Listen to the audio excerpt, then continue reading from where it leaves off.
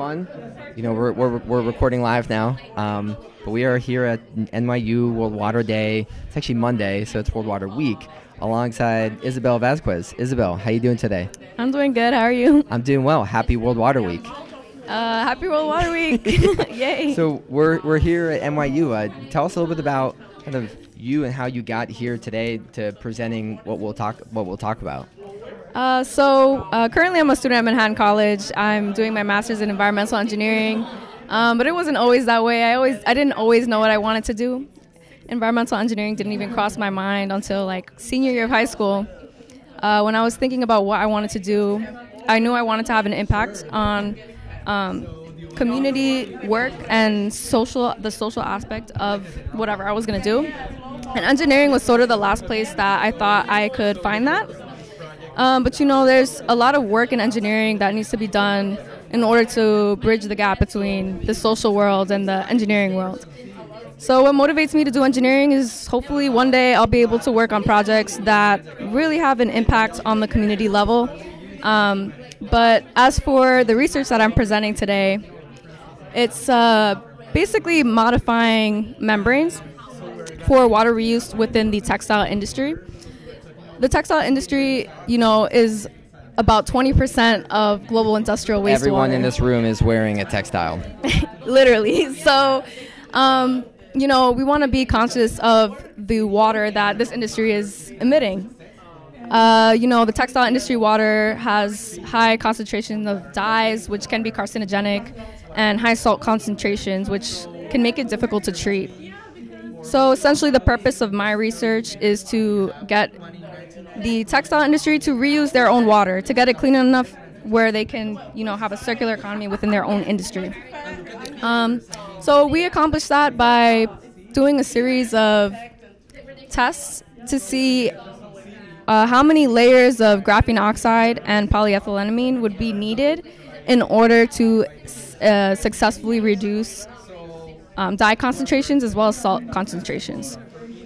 What we found is that between the methylene blue dye and the EBT dye, that the EBT dye did reject a lot more, and the higher amount of bilayers that you have of PEI and GO, the more rejection you were going to see. These results were pretty promising, and hopefully if more research is done in this in the future, it can be tailored to each plant's performance and what dyes each plant uses in order to successfully reduce dyes and salt concentrations. So you were adding this PEI and GO to the membrane, so it was allowing it to capture the salts and the dyes better, or was it making the salts and the dyes bigger? So graphene oxide specifically has a lot of properties that enhance removal in general of these, is able to sort of absorb the contaminants onto the outside surface layer. Mm-hmm. So that's sort of where that came into play. Okay.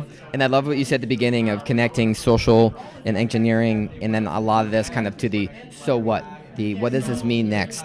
And what could this mean, or what's this kind of in an application to textile manufacturers or partners that were within the fashion supply chain? Like what do you think are the impacts of why we need to consider this? Well, in certain areas around the world, water scarcity is a really big issue. And with these textile industries producing, massive amounts of textiles and dyeing massive amounts of textiles, it's important to keep the local community in consideration. So, hopefully with research like this and research that other people may contribute, we'll be able to solve that problem and sort of give the people back their water. Yeah, I mean, a textile it's like something that's so ingrained within our life. We're all wearing clothes in here. We're all wearing textiles. And I think some of us don't really realize the true impact that textiles have. But granted, everything that humans do has a negative externality. Us breathing right now, us recording this podcast has a negative externality. That doesn't make you a bad person.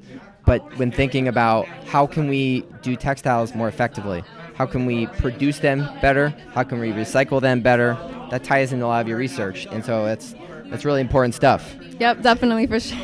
So what excites you? I mean, you see that you mentioned how ultimately that more research can be done about this.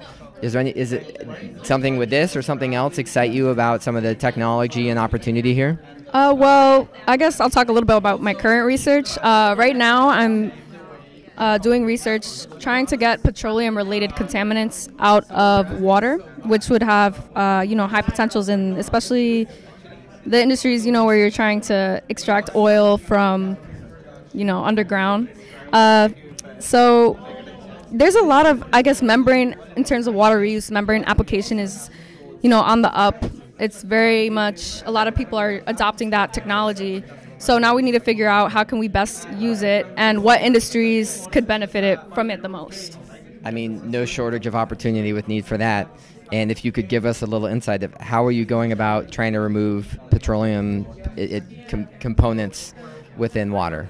So recently, a group of students at Manhattan College actually have been working on doing that using UV light and also incorporating titanium oxide into the water to see how that combination of titanium oxide can assist with the reduction of these petroleum-related contaminants in addition with UV light.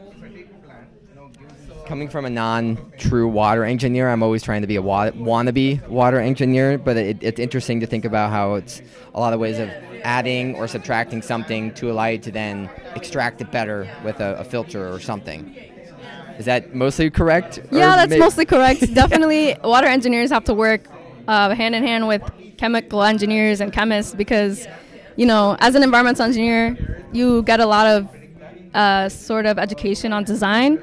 But chemistry is, even for me, chemistry isn't, my number one, I'm not that great at chemistry. So it's definitely important to be working with other engineers and chemists along the way. Again, the importance of communicating across the aisle and needing all the stakeholders at the table when talking about ways that we're addressing these big, wicked problems that exist within our relationship with water. For sure. So if people want to get a hold of you, I see your email down there, the program, what would be the best way for someone to connect with you? If you would like to connect with me, you could send me an email at ivasquez01@manhattan.edu. Isabel, it's been a pleasure. Thanks for everything you're doing, and I'm excited to see what's next. Thank you. Great. Until next time.